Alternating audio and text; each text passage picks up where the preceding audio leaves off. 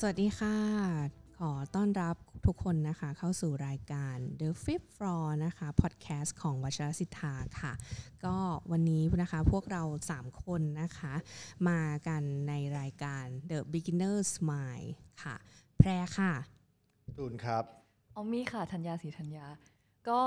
ไหนๆก็ไหนๆแล้วพวกเราขอต้อนรับพี่แพรนะคะเป็นผู้ดำเนินการอย่างเป็นดำเนินรายการอย่างเป็นทางการนะคะเพราะว่าพี่แพรก็อยู่ในสาย beginner เช่นเดียวกับพวกเราค่ะยินดีต้อนรับพี่แพรนะคะค่ะก็ขอฝากเนื้อฝากตัวกับรุ่นพี่ด้วยนะคะค่ะแล้วก็หัวข้อที่เราจะมาพูดคุยกันในวันนี้นะคะก็เป็นหัวข้อที่พี่แพรชวนคุยขึ้นมาเมื่อวันนี้เลยก็เป็นหัวข้ออะไรคะพี่แพร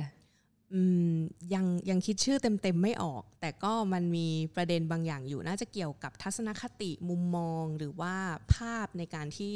เวลาคนส่วนใหญ่เนี่ยมองคนที่อยู่ในข้องเกี่ยวกับธรรมะปฏิบัติธรรม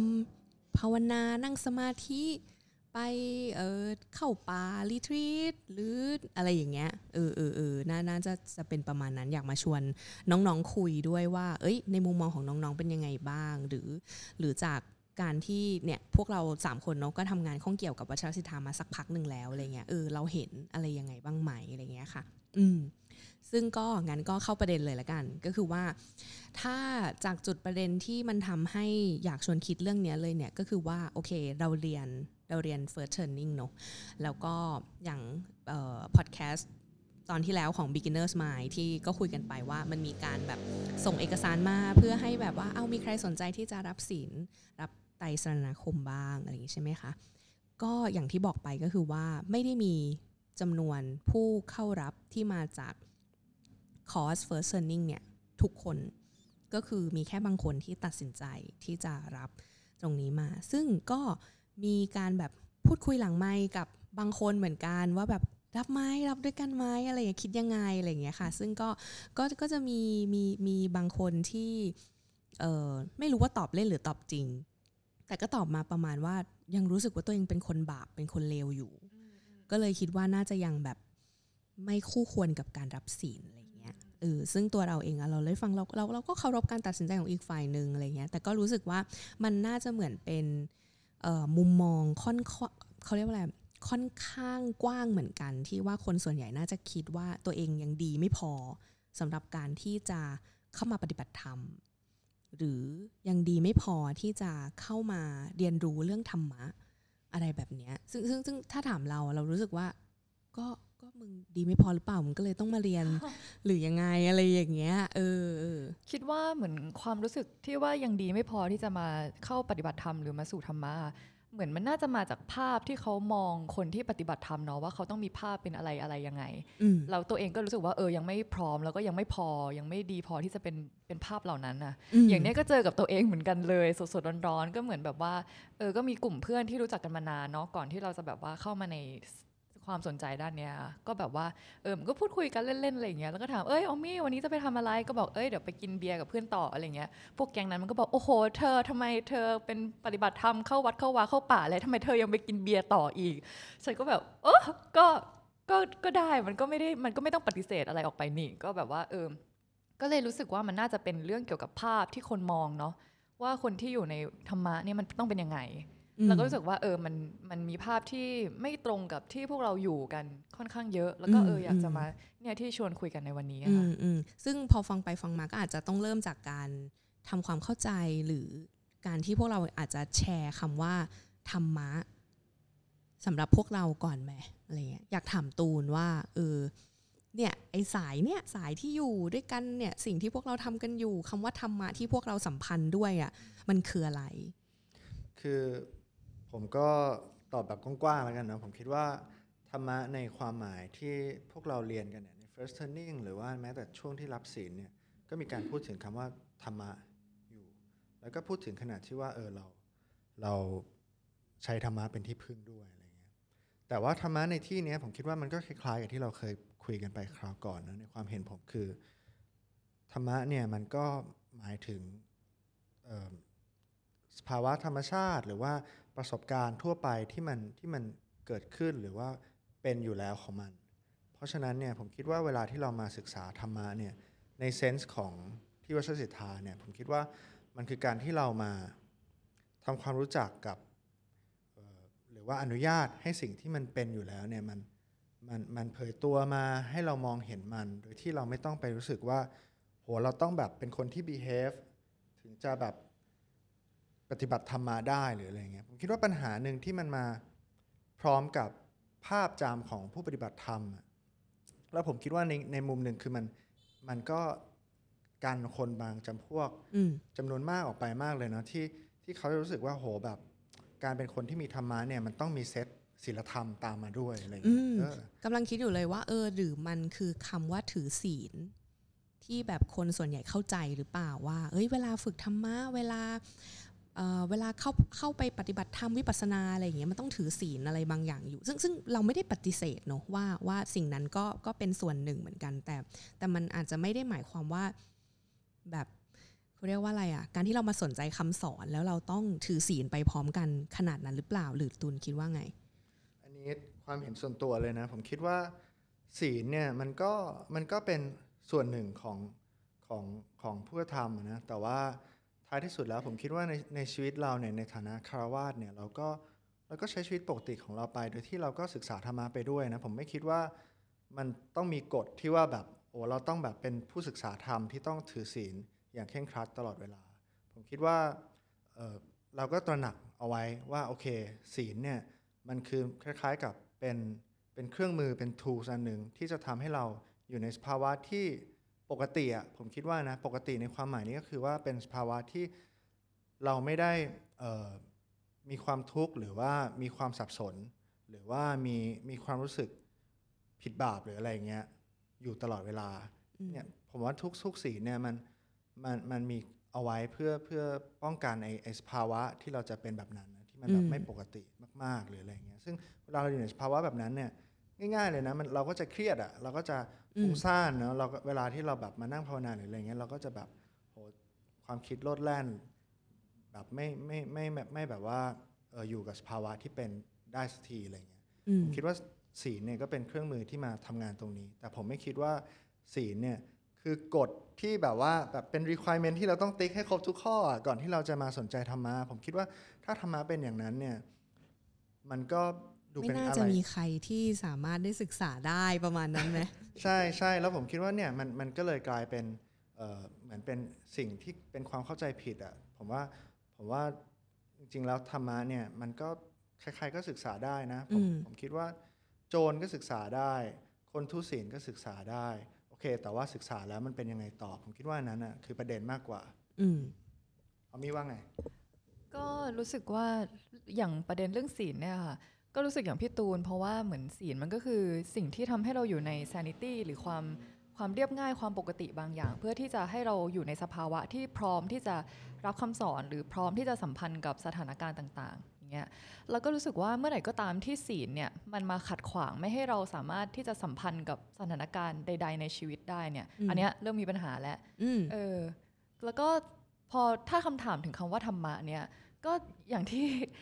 ที่ทุกคนในสังฆะที่เป็นรุ่นพี่ที่ปฏิบัติกันมาก่อนหรือครู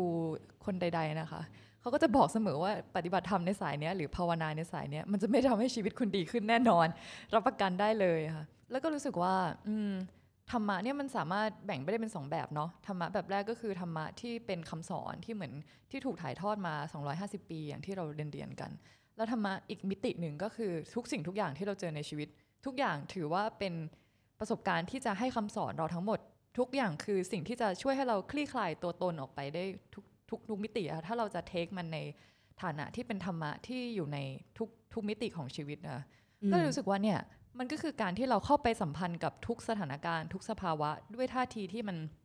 ตื่นด้วยท่าทีที่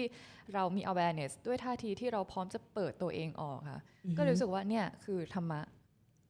ที่เราพูดถึงกันที่นี่ฟังดูแล้วเนี่ยมันดูไม่ใช่ภาษาที่ง่ายเหมือนกันเนอะที่จะทำให้คนส่วนมากที่พวกเรารู้จักเนี่ยเขาเข้าใจสิ่งที่พวกเราสัมพันธ์ด้วยมากขึ้นคือมันเป็นคำถามที่แบบเบสิกมากเลยที่แบบมันไม่มีใครเข้าใจเลยว่าทุกวันนี้แพรมาทำอะไรที่นี่นะแพร ปฏิบัติธรรมยังไงหรอแพรนั่งภาวนายังไงอะไรยังไงแล้วแบบแพรต้องใส่ชุดขาวไหมแพรต้องถือศีลยังไงมาที่นี่ต้องใส่ชุดสีอะไรใส่อย่างนั้นได้ไหมอะไรอย่างเงี้ยจริงๆหรอมันก็จะเคยมีคนสงสัยอะไรอย่างนั้นเหมือนกันอะไรอย่างเงี้ยซึ่งเราก็รู้สึกว่าคือเราก็เป็นเราอ่ะเราก็เป็นเราเลยเราไม่เคยรู้สึกว่าเรามาสัมพันธ์กับที่วัชรศิทธาหรือว่าจะเป็นโครงการอวโลกิตะก็ตามอะไรเงี้ยเราไม่เคยรู้สึกว่ามันแบบมันเรียกร้องอะไรที่เราจะต้องเปลี่ยนตัวเองมากมายอะไรขนาดนั้นเลยอะไรเงี้ยแต่ในขณะเดียวกันมันก็เป็นเส้นทางที่เราไม่เคยคิดมาก่อนว่าเราจะแบบย่างกายเข้ามาแต่ถามว่ามันก็ไม่ใช่เส้นทางที่เราฝืนคือเราก็ไม่ได้ฝืนตัวเองในการที่เดินเข้ามาซึ่งมันก็ประกอบกับการที่ว่าเราก็อยากเข้าใจตัวเองแล้วมันก็มีความเป็นเราหลายๆอย่างที่มันแบบโห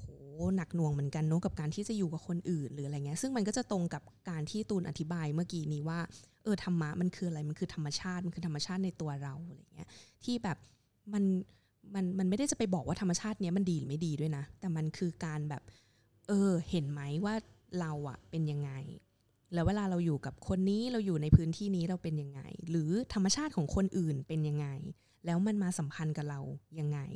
มันมากระตุ้นเราตรงไหนมันมาส่งเสริมเราตรงไหนหรือมันมาแบบใช้คำว่าอะไรอะเยินยอเราตรงไหนด้วยเหมือนกันอะไรเงี้ยซึ่งมันก็เป็นพาร์ทที่เราก็ต้องซื่อสัตย์กับตัวเองเนาะเหมือนอย่างที่เรายอมรับกันไปในการรับไตรสรณคมอะไรเงี้ยอันนี้น่าสนใจการปฏิบัติธรรมที่เนี่ยคือการที่เราเป็นเราใช่ไหมและการเป็นเราเนี่ยมันจะนำเราไปสู่การหลุดพ้นที่เป็นเป้าหมายสูงสุดของการปฏิบัติธรรมได้ยังไงอะมีความเห็นอะไรตรงนี้กันบ้างไหมคะก็จริงๆเรื่องนี้เพิ่งคุยกับเพื่อนมาเลยเนาะคือแล้วก็แบบเป็นบทสนทนาที่สนุกดีนะก็คือเหมือนเนี่ยเราก็บอกเพื่อนคล้ายๆไงว่าเนี่ยเราฝึกปฏิบัติที่เนี่ยมันจริงๆมันคือการฝึกเพื่อแบบทำให้เราแบบรู้จักตัวเองกล้าที่เป็นตัวของตัวเองมากขึ้นเพื่อนก็ถามว่าอ้าวแล้วแบบถ้าฉันแบบเป็นตัวของตัวเองอยู่แล้วอ่ะแล้วอย่างนี้จะฝึกอะไรเลยอันเนี้ยก็ได้คิดเลยนะผมก็ได้คิดในวงสนทนาตอนนั้นแล้วก็รู้สึกว่ามันมีความน่าสนใจตรงคำว่าเป็นตัวของตัวเองอันนี้อยู่เหมือนกันว่าจริงๆแล้วเนี่ยมันไอ้คำว่าเป็นตัวของตัวเองเนี่ยผมคิดว่ามันมี2มิตินะคือถ้าพูดแบบธรรมะเนี่ยก็คือมิติแรกก็คือตัวของตัวเองในแบบที่เรารู้สึกว่าเราเป็นนะแต่ว่าในทางธรรมะก็จะอธิบายไอ้ตัวตนแบบนั้นนะว่ามันอาจจะเป็นเรื่องของความเคยชินเป็นเรื่องของแพทเทิร์นเป็นเรื่องของร่องนิสัยหรือเป็นเรื่องของอัตตาอะไรก็ตามผมคิดว่าอันเนี้ยเป็นตัวตนอีกแบบหนึ่งความเป็นตัวเองอีกแบบหนึ่งที่ธรรมะอธิบายไว้แต่ว่าเวลาเราพูดถึงการ realization เนี่ยมันคือการที่เราตระหนักถึงว่าจริงๆแล้วตัวตนที่แท้จริงแท้ๆของเราเนี่ยมันคืออะไรซึ่งธรรมะก็จะอธิบายว่ามันจริงๆแล้วตัวตนที่แท้จริงของทุกสรรพชีวิตเนี่ยมันคือการที่เราหลุดมาจากไอ้ตัวตนที่เราคิดว่าเราเป็นนั่นแหละก็คือไอ้อัตตานั้นก็คือสภาวะของการที่เราไม่มีอัตตาซึ่งก็ภาษาง่ายๆที่วสิทธาชอบใช้นะก็คือว่าก็คือเราแบบ identify ตัวเองกับ space กับความว่างหรืออะไรแบบนี้ซึ่งผมคิดว่าไอ้การที่พูดว่าเราปฏิบัติเพื่อ realize ความเป็นตัวตนที่แท้จริงเนี่ยผมคิดว่ามันก็อาจจะค่อยๆไต่ระดับไปก็ได้นะอย่างน้อยเราก็ต้องเริ่มจากรู้ก่อนว่าไอ้ตัวตนที่เป็นแพทเทิร์นของเราเนี่ยมันคืออะไรเราก็เริ่มที่จะมองเห็นว่าจริงๆแล้วเราทำอะไรบ้างแต่ละอย่างเนี่ยทำไมเราถึงทำแบบนั้นทำไมเราถึง reaction แบบนั้นมันก็เป็นพื้นฐานของการตระหนักรู้หรือ awareness ที่เรามีต่อตัวเองแบบที่พี่แพรเล่าเมื่อกี้แล้วจาก awareness นั้นน่ะมันจะค่อยๆอาจจะทำให้เราค่อยๆรู้ว่าจริงๆแล้วเราแบบมันมีอยู่จริงๆไหมไอ้แพทเทิร์นเนี้ยในแง่ที่ว่ามันเป็นอย่างนั้นจริงๆหรอตัวเราแบบว่าเป็นอย่างนี้จริงๆไหมหรือว่าเราเป็นอย่างนี้เพราะว่ามันมีปัจจัยอื่นๆที่มันกระตุ้นให้เราต้องทำแบบนั้นแล้วพอตั้งคำถามแบบนี้ไปเรื่อยๆผมคิดว่ามันจะเกิดคำถามหนึ่งที่สำคัญขึ้นมาคือว่าแล้วเราจำเป็นไหมที่จะต้องแบบทำแบบนั้นต่อไปหรือว่าเราจำเป็นไหมที่จะต้องมีตัวตนแบบที่เราคิดว่าเราเป็นต่อไปเช่นว่ารถเฉี่ยวเราอย่างเงี้ยแล้วเราโกรธทันทีอย่างเงี้ย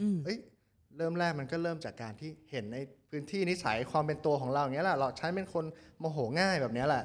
เราก็เริ่มจากที่เห็นสิ่งนี้ใช่ไหมแต่เห็นบ่อยๆมันอาจจะตั้งคำถามขึ้นมานะว่าเฮ้ยแล้วเราไม่โกรธได้ป่าววะเนี่ยผมคิดว่าคำถามเนี้ยก็จะเป็นคำถามที่สำคัญที่จะค่อยๆพาเราไปสู่ การที่เรามองเห็นความเป็นไปได้อื่นในการที่จะเป็นอะไรแล้วผมคิดว่าอันเนี้ยก็มันก็จะเริ่มลีดเข้าไปสู่คำสอนแล้วว่าไอ้ตัวตนอีกแบบหนึ่งที่พูดว่ามันเป็นตัวตนที่แท้จริงของพวกเราทั้งหมดเนี่ยมันคืออะไรมันดียังไงนี่ก็เป็นความเห็นที่เราก็ตอบเพื่อนไปเนาะแต่ว่าก็ไม่รู้ว่าเพื่อนจะ enjoy กับคำตอบนี้ มากน้อยแค่ไหน โอเคชอบตัวอย่างที่ตูนยกตัวอย่างมาเมื่อกี้นี้ที่บอกว่าเนี่ยเราโดนรถเฉี่ยวแล้วว่าคนส่วนใหญ่ก็อาจจะรู้สึกโกรธไม่พอใจเพราะเราถูกทำร้ายใช่ไหมแต่ในขณะเดียวกันเนี่ยมันก็จะมีหลายๆคนที่รู้สึกว่าถ้ามาปฏิบัติธรรมแล้วอ่ะต้องไม่โกรธแล้วสิต้องไม่โกรธไม่อิจฉาแล้วต้องแบบไม่เกลียดแล้วต้องแบบยิ้มรับทุกอย่างต้องมีแต่ความรู้สึกบวกความรู้สึกดีๆแบบมีเมตตาอะไรแบบเนี้ยแล้วอย่างเงี้ยเราจะสื่อสารกับความเข้าใจกับคนที่มองเหล่านั้นได้ไงเพราะเราคิดว่าบางทีบางคนเขาก็กลัวนะบางคนเขาก็หวงแหนความโกรธของเขาว่าแบบเขายังอยากจะแสดงออกมันอยู่อะไรเงี้ยซึ่งในขณะเดียวกันสมมติอย่างตัวเราอะเรากลับคิดว่าการที่เราได้มารู้จักตัวเองแล้วก็ได้มาฝึกแล้วก็เห็นต่างๆในตัวเราอะเรากลับยอมให้ทุกๆอารมณ์ความรู้สึกที่เกิดขึ้นในตัวเราอะออกมาโดยที่เราไม่ไปตัดสินมันว่าอารมณ์เนี้ยเป็นอารมณ์ที่สมควรหรือไม่สมควรหรือเป็นอารมณ์ในเชิงบวกหรือเชิงลบอะไรก็แล้วแต่อะไรเงี้ยเรารู้สึกว่ามันสำหรับเรามันคือแบบนั้นแต่บางคนก็จะมองว่าถ้าปฏิบัติแล้วอะมันก็ต้องแบบไม่มีอารมณ์เหล่านั้นแล้วหรือเปล่าในอย่างเงี้ยเราจะสื่อสารกับคนข้างนอกยังไงบ้างดีไม่อยากเรียกคนข้างนอกเลยสื่อสารกับคนอื่นๆว่ายังไงดีก็จริงๆในความเห็นของผมคือ อารมณ์พวกนี้มันก็เป็นสำหรับผมเองนะผมคิดว่ามันไม่มีวันหายไปอ่ะเพราะว่ามันก็เป็นอารมณ์ความรู้สึกของมนุษย์นะแต่ผมคิดว่าการฝึกที่จะตระหนักถึงมันการฝึกที่จะรู้ทันมันเนี่ยมันจะทำให้เรามีทางเลือกละกันว่าเราจะ reaction ไปไหมเราจะ reaction ยังไงไอ้ความโกรธมันก็เป็นความโกรธเดิมนะผมคิดว่ามันอารมณ์ความรู้สึกทั้งหมดเวลาที่เรามาปฏิบัติธรรมเนี่ยมันก็ยังมีอยู่เหมือนเดิมเราก็ยังมีความสนุกมีความโกรธมีความเศร้ามีความเสียใจเหมือนเดิมเลยแต่ว่าผมว่าสิ่งที่มันต่างออกไปคือเรามีอิสระบางครั้งนะไม่ใช่ทุกครั้งนะเราอาจจะถ้าเรารู้เท่าทันเนี่ยผมคิดว่าเราอาจจะมีอิสระในการที่จะเลือกว่าเราจะตอบโต้อารมณ์พวกนั้นด้วยอะไรด้วยอุปนิสัยเดิมหรือว่าด้วยการไม่ตอบโต้เลยก็ได้หรือว่าอาจจะตอบโต้ในแบบที่คล้ายเดิมแต่ว่าเรารู้ตัวก็ได้นี่ผมคิดว่ามันก็เป็นสิ่งที่ก็ต้องไปค้นพบเอาเองว่ามันคืออะไรใช่ก็รู้สึกว่าด้านของการทำงานกับอารมณ์ความรู้สึกหรือสภาวะของตัวเองอ่ะมันสำคัญมากแล้วก็นี่พูดจากมุมของตัวแทนของคนที่ไม่ด่าเป็นคนดีเป็นเด็กที่ถูกเฟรมมาว่าให้เป็นเด็กดีก็รู้สึกว่าพอ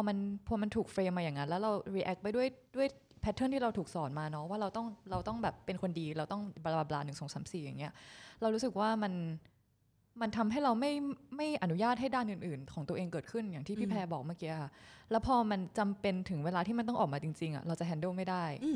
เนี่ยตอนนี้กำลังอยู่ในช่วงที่ handle ไม่ได้เมื่อวันเสาร์ที่ผ่านมาเพิ่งนัดคุยกับ MI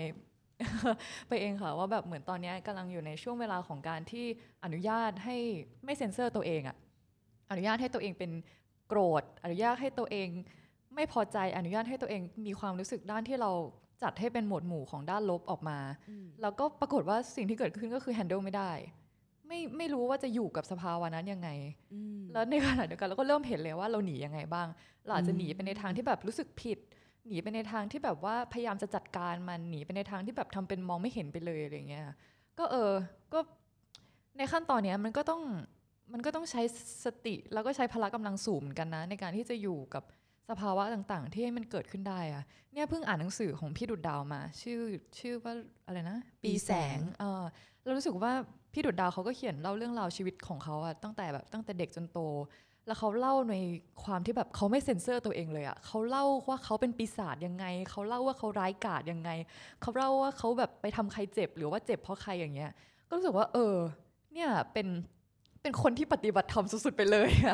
เหมือนเขาอนุญาตให้ตัวเองเป็นแล้วเขาก็ realize กับมันแล้วเขาก็เรียนรู้จากมันแล้วเขาก็สามารถที่จะ ทำงานกับตรงนั้นแล้วก็สามารถที่จะปลดปล่อยตัวเองไปจนที่เขาแบบเขาเล่าให้ฟังเลยนะว่าตอนแรกเขาเป็นคนที่แบบไม่รู้จักสิ่งที่เรียกว่า empathy เลยแต่มาถึงจุดเนี้ยเขาทำงานที่เรียกว่าตอนนี้เขากำลังเป็นวิทยากรที่แบบว่าสื่อสารเรื่อง empathy ใช่แล้วก็รู้สึกว่ามัน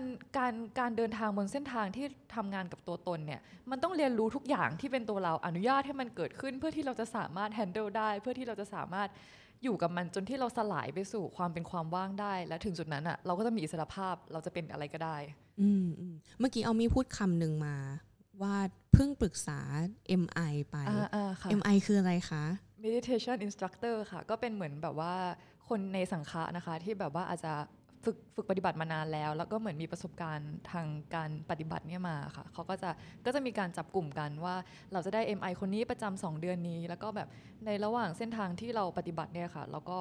มันปฏิบัติคนเดียวเนาะก็พูดว่ามันเป็นเส้นทางของใครของมันแต่ว่าในระหว่างทางเนี่ยเราก็อาจจะแบบstruggle แล้วก็ติดหล่มได้อย่างที่เพิ่งเป็นมาแล้วก็เราจะสามารถนัดคุยกับ MI ได้เพื่อให้เหมือนเขารับฟังแล้วก็สะท้อนเราเขาไม่ได้ให้คำแนะนำอะไรเราเลยเขาแค่ให้พื้นที่ให้เราพูดแล้วเหมือนตอนพูดนั่นแหละก็เป็นการแบบคอนเฟิร์มกับตัวเองว่านี่คือสภาวะที่เราเจออยู่แล้วเขาก็แค่แบบสะท้อนกลับมาว่าเธอพูดสิ่งนี้ออกมานะอะไรอย่างเงี้ยซึ่งจริงๆเหมือนทำหน้าที่เป็นคาลเลอร์ด้วยแหละในทางจิตวิทยาอะไรอย่างเงี้ยไม่แน่ใจเหมือนกันนะเหมือนเป็นมิเรอร์มากกว่า ซึ่งจริงๆในทางปฏิบัติเนี่ยMI ก็จะมีความโหดกว่าคาลเลอร์ในทางจิตวิทยาแน่นอนนะคะพูดในฐานะที่เป็นนักจิตบำบัด ก็อย่างเมื่อวานที่คุยกับ MI อะค่ะเขาก็บอกว่าเชิญนะคะให้เป็นต่อค่ะให้แบบลงไปอยู่ในสภาวะนั้นต่อแล้วก็ฝึกที่จะอยู่ให้ได้นานที่สุดก็คือต้องเจ็บให้นานที่สุดอย่างนั้นนะคะซึ่งจริงๆแล้วเมื่อกี้ตัวอย่างที่ออมมี่ยกขึ้นมาเนี่ยคือตัวอย่างของพี่ดุจดาวที่เขียนเรื่องราวตัวเองผ่านเป็นหนังสือใช่ไหมแล้วสำหรับออมมี่เองออมมี่ก็รู้สึกว่าโอ้เนี่ยเหมือนเป็นตัวอย่างของคนที่ปฏิบัติธรรมซึ่งมันก็คือคนที่ทำงานกับตัวเองใช่ซึ่งจริงๆสิ่งที่พวกเรากำลังอยู่ในสังฆะนี้หรือการที่พวกเราเข้ามาเนี่ยในแบบเนี่ยเป็น beginners เนี่ยเราก็กำลังทำงานกับตัวเองกันอยู่ซึ่งจริงๆก็คือคิดว่าโอเคมันอาจจะไม่ใช่เรื่องที่จำเป็นสำหรับทุกคนทุกคนมีทางเลือกในแบบนั้นได้แต่ถ้าสำหรับใครบางคนที่เริ่มย่างก้าวเข้ามานิดๆนึงแล้วอะไรเงี้ยค่ะมันก็อาจจะมีโมเมนต์ของการที่เขาเรียกว่าอะไรอ่ะมันปฏิเสธอะไรบางอย่างไม่ได้เหมือนกันเนาะที่ว่าเราจะต้องไปต่อแต่ในขณะเดียวกันย้อนกลับมาที่สิ่งที่ตูนคุยกับเพื่อนที่เพื่อนบอกว่าเอ้าในเมื่อก็ถ้าเป็นตัวของตัวเองเราก็เป็นเราแล้วการอยู่ในเส้นทางแบบนี้มันต่างกันยังไงสมมติถ้าถามเราก็รู้สึกว่าคุณแน่ใจได้ไงว่าคุณเป็นตัวเองจริงๆหรือคุณเป็นตัวเองกับทุกคนจริงๆหรือยังไงอะไรคุณมีฟิลเตอร์อะไรบางอย่างที่กรองคุณไว้ในบางเวลาหรืออะไรหรือเปล่าซึ่งเวลาเราเข้ามาอยู่ในเส้นทางเนี้ยมันจะมีสถานการณ์หรือมีบุคคลซึ่งถ้าเราขยับไปสูงขึ้นน่ะก็จะมีคนหนึ่งที่เรียกว่าครูเนาะก็จะมีครูแล้วก็หรือแม้กระทั่งเองเพื่อนในสังฆะหรืออะไรเงี้ยคนที่อยู่ในชุมชนเนี้ยคือมันซื่อตรงแล้วมันก็ซื่อสัตย์ต่อกันมากอะแล้วมันก็จะไม่มีการแบบเทคในเชิงแบบ personal ขนาดนั้นเลยในการที่เราจะแบบสกิดกันหรือเราแบบเข้าไปถามถ่ายอะไรบางอย่างอะไรเงี้ยซึ่งเรารู้สึกว่าบางทีในโมเมนต์ของการใช้ชีวิตแบบสังสารวัตรอะไรเงี้ยหรือแบบการที่ไม่ได้อยู่ในชุมชนคนปฏิบัติอะไรเงี้ยมันก็หาไม่ง่ายนะกับการที่จะมีใครสักคนหนึ่งที่เขาแบบทักเราเตือนเราหรือพูดกับเราโดยที่เราก็พร้อมที่จะไม่ take it personal อ่ะอันนี้ในความคิดของเรานะอยากจะเสริมเรื่องการเป็นตัวเองต่ออีกประเด็นหนึ่งอะรู้สึกว่าเหมือนการเป็นตัวเองในเส้นทางนี้มันคือการที่เราต้องทำงานกับขอบของตัวตนไปเรื่อยๆอะเหมือนถ้าเราจะพูดได้ว่าโอเคฉันน่ะเป็นตัวของตัวเองฉันเป็นแบบนี้มันเหมือนการที่เรา identify ตัวเองอยู่ในกรอบอะไรบางอย่างที่เราคิดไว้แล้วว่าโอเคอันนี้คือฉันจะอยู่ในนี้แต่ว่าที่เนี่ยมันก็คือการที่เราแบบว่าอนุญาตให้โลกอนุญาตให้ปรากฏการณ์เข้ามาจี้เราเข้ามาแทงเราเพื่อที่เราจะข้ามขอบไปเรื่อยๆอ่ะเหมือนแบบพอเรามาถึงจุดๆหนึ่งอ่ะแล้วเรามองตัวเองอ่ะเราจะเห็นเลยว่าเราทำอะไรเรามีแพทเทิร์นโต้ตอบแบบไหนแล้วเราจะจนมุมถ้าเรามองไปเรื่อยๆเราจะจนมุมไม่ว่ายังไงก็ตามเราก็จะจนมุม แล้วเราก็จะต้อง ข้ามมันไปให้ได้อะอธิบายคำว่าขอบเพิ่มได้ไหมก็อันนี้อาจจะใช้เฟรมเวิร์กของ process work ก็ได้นะคะเหมือนแบบว่ามันอาจจะมีตัวตนด้านหนึ่งที่เรา identify ด้วยเช่นฉันเป็นคนที่อารมณ์ดียิ้มแย้มขอบอีกฝั่งหนึ่งของเราก็อาจจะเป็นความโมโหความเกรี้ยวกราดความแบบว่าบึ้งตึงอะไรอย่างเงี้ยแล้วคือทั้งสองด้านเนี่ยมันคือตัวตนของเราทั้งหมดมันคือสิ่งที่เรามีอยู่ในตัวเองแล้วทั้งหมดแต่ว่าเราไม่อนุญาตให้อีกฝั่งหนึ่งออกมาเช่นก็คือเราไม่อนุญาตให้ด้านบึ้งตึงด้านขี้โมโหออกมาใช่ใช่หรือบางคนก็อาจจะกลับกันไม่อนุญาตให้ด้านที่แบบใจดียิ้มแย้มออกมาใช่เผยแต่ด้านที่แบบเกรี้ยวกราดอะไรแบบนั้นก็ได้ใช่และในการทำงานกับตัวตนน่ะมันก็คือการที่เราต้องข้ามไปสู่อีกฝั่งหนึ่งเพื่อที่จะไปเอาเหมือนควอลิตี้อีกฝั่งกลับมาสู่ตัวตนของเราตัวเดิมเพื่อที่เราจะได้ขยาย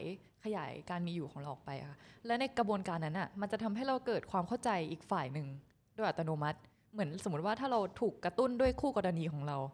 ว่าแบบเขาเป็นคนบึ้งตึงแล้วเรารู้สึกแบบเฮียติดทริกเกอร์มากอะไรอย่างเงี้ยค่ะแล้วเราก็จะแบบถ้าเราสามารถที่จะข้ามไปเป็นอีกเขาได้อย่างเงี้ยมันจะเกิดการเข้าใจที่มันไม่ใช่แค่หัวแล้วอะมันจะเป็นความเข้าใจในระดับประสบการณ์และเนี้ยมันก็จะเป็น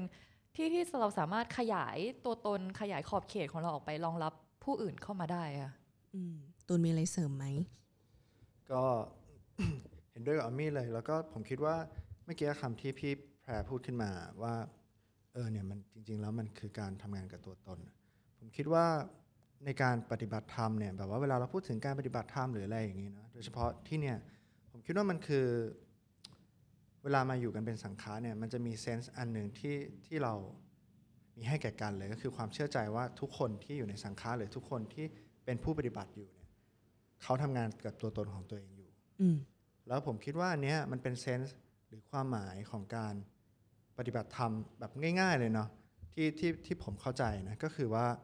เราทำงานกับตัวเองเราทำงานกับธรรมชาติของตัวเองเราศึกษาธรรมะ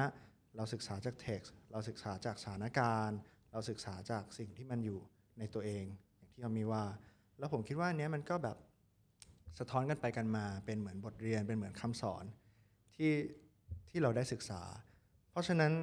ภาพของความเป็นคนดีภาพของการที่แบบเราจะต้องอยู่ในกฎเกณฑ์อะไรบางอย่างเนี่ยมันเลยไม่ใช่ภาพที่มันใกล้กับการปฏิบัติธรรมแบบที่พวกเราเข้าใจนะเพราะว่าการปฏิบัติแบบที่มีแต่คนดีแบบนั้นเนี่ยอย่างที่เรามีว่าเมื่อกี้เนาะในความเป็นจริงแล้วเนี่ยชีวิตของเรามันเต็มไปด้วยความหลากหลายมากเลยทั้งอารมณ์ความรู้สึกที่มันอาจจะแบบเป็นด้านบวกด้านลบหรือเฉยๆหรืออะไรแบบนี้ถ้าเราแบบเอามาแต่บวกแล้วปฏิเสธด้านลบเนี่ยมันก็ไม่ใช่ธรรมชาติเนาะเพราะว่ามันก็เป็นเรื่องของการแบบมีกฎเกณฑ์มีศีลธรรมอะไรบางอย่างเพราะงั้นเนี่ยเมื่อเวลาเราที่มาปฏิบัติธรรมแล้วเราแบบมีสัญญาใจกันว่าเราจะทำงานกับตัวเองผมคิดว่ามันเป็นจุดที่ทำให้เราเกิดความเปิดกว้างแล้วก็พร้อมที่จะทำงานกับทุกคนทุกอุปนิสัยทุกอารมณ์หรืออะไรแบบนี้เพราะฉะนั้นเนี่ยคำถามที่ว่าเนี่ยยังดีไม่พอหรือว่าไม่พร้อมที่จะปฏิบัติธรรมเพราะว่ายังรู้สึกว่าตัวเองไม่ดีเนี่ยผมคิดว่าอันเนี้ยยิ่งควรมาเลยเพราะว่าควรมาเติมพวกเราเลยเพราะว่าพวกเราเนี่ยก็ยังมีไม่ครบหรอกไอ้ความดีหรือความไม่ดีต่างๆนะก็คือมาเติมด้วยการมาสร้างธรรมชาติของสังฆะมาสร้างธรรมชาติของคอมมูนิตี้ที่มันเต็มไปด้วยความหลากหลายให้เราแบบศึกษาสิ่งนี้ไปด้วยกันเราปฏิบัติธรรมไปด้วยกันเพราะปฏิบัติธรรมจริงๆแล้วเวลาเราพูดถึงกันนะมันก็ไม่ใช่การปฏิบัติอย่างที่แบบอยู่คนเดียวในถ้ำแล้วแบบประสบความสำเร็จหรือบรรลุอะไรสุดท้ายแล้วเนี่ยมันคือการที่เราต้องปฏิสัมพันธ์กับทุกสิ่งเพราะฉะนั้นเนี่ยเซนส์ของคอมมูนิตี้เซนส์ของความหลากหลายอะไรแบบนี้มันมีอยู่ในการปฏิบัติธรรมอยู่แล้วเพราะฉะนั้นผมคิดว่าไม่ต้องเป็นคนดีหรอกครับเป็นตัวที่คุณเป็นเนี่ยแหละแล้วเอาสิ่งที่คุณเป็นออกมาแผ่ให้กับคนอื่นแล้วก็มาศึกษามาเรียนรู้มาปฏิบัติมาฝึกไอ้ความตระหนักรู้เนี้ยร่วมกันซึ่งจริงๆอันเนี้ยเป็นอันที่น่ากลัวที่สุดเลย ใช่ไหมการแบบเปิดเผยความเป็นตัวเองไงหลายคนเขาถึงแบบว่ายังก่อนมันอาจจะเป็นสิ่งที่แบบเขาก็กลัวมากที่สุดอะไรเงี้ยก็นั่นแหละค่ะก็วันนี้ก็น่าจะพูดคุยกันประมาณนี้นะคะแต่ก็ยังอยากที่จะต้อนรับอีกหลายๆคนเลยนะคะที่เข้ามาแบบเนี่ยเผชิญ กับตัวเองด้วยกันมาเจอกับพวกเราก็อย่างน้อยก็ยังมีพวกเรา beginners mind นะคะที่เป็นเพื่อนไปกับคุณ แล้วก็อย่างที่พูดทุกครั้งนะคะทุกคนคือผู้ดำเนินรายการ beginners mind ค่ะเพราะพวกเราก็อยู่ในพื้นที่เดียวกันนะคะพวกเราเป็น beginners ค่ะก็ถ้ามีอะไรอยากพูดคุยนะคะก็คอมเมนต์มาได้ในช่องทางที่กำลังรับฟังอยู่นะคะแล้วก็ถ้าใครฟังมาถึงตรงนี้นะคะแล้วก็รู้สึกว่าได้รับผลประโยชน์หรือว่าได้รับแรงบันดาลใจจากบทสนทนาของพวกเราแล้วก็อยากที่จะสนับสนุนการดำเนินงานของที่นี่ค่ะก็สามารถสนับสนุนได้ไม่ว่าจะเป็นกำลังใจพิมพ์คอมเมนต์มาหรือว่าเจอหน้ากันก็ทักทายกันหรือว่าจะสนับสนุนเป็นทุนทรัพย์ก็ได้นะคะเดี๋ยวเราจะทิ้งเลขบัญชีเอาไว้ด้านล่างในช่องทางที่กำลังรับฟังค่ะก็วันนี้เดี๋ยว3คนก็น่าจะถึงเวลาที่ควรจะลากันแล้วค่ะก็สวัสดีค่ะทุกคนขอบคุณครับสวัสดีค่ะ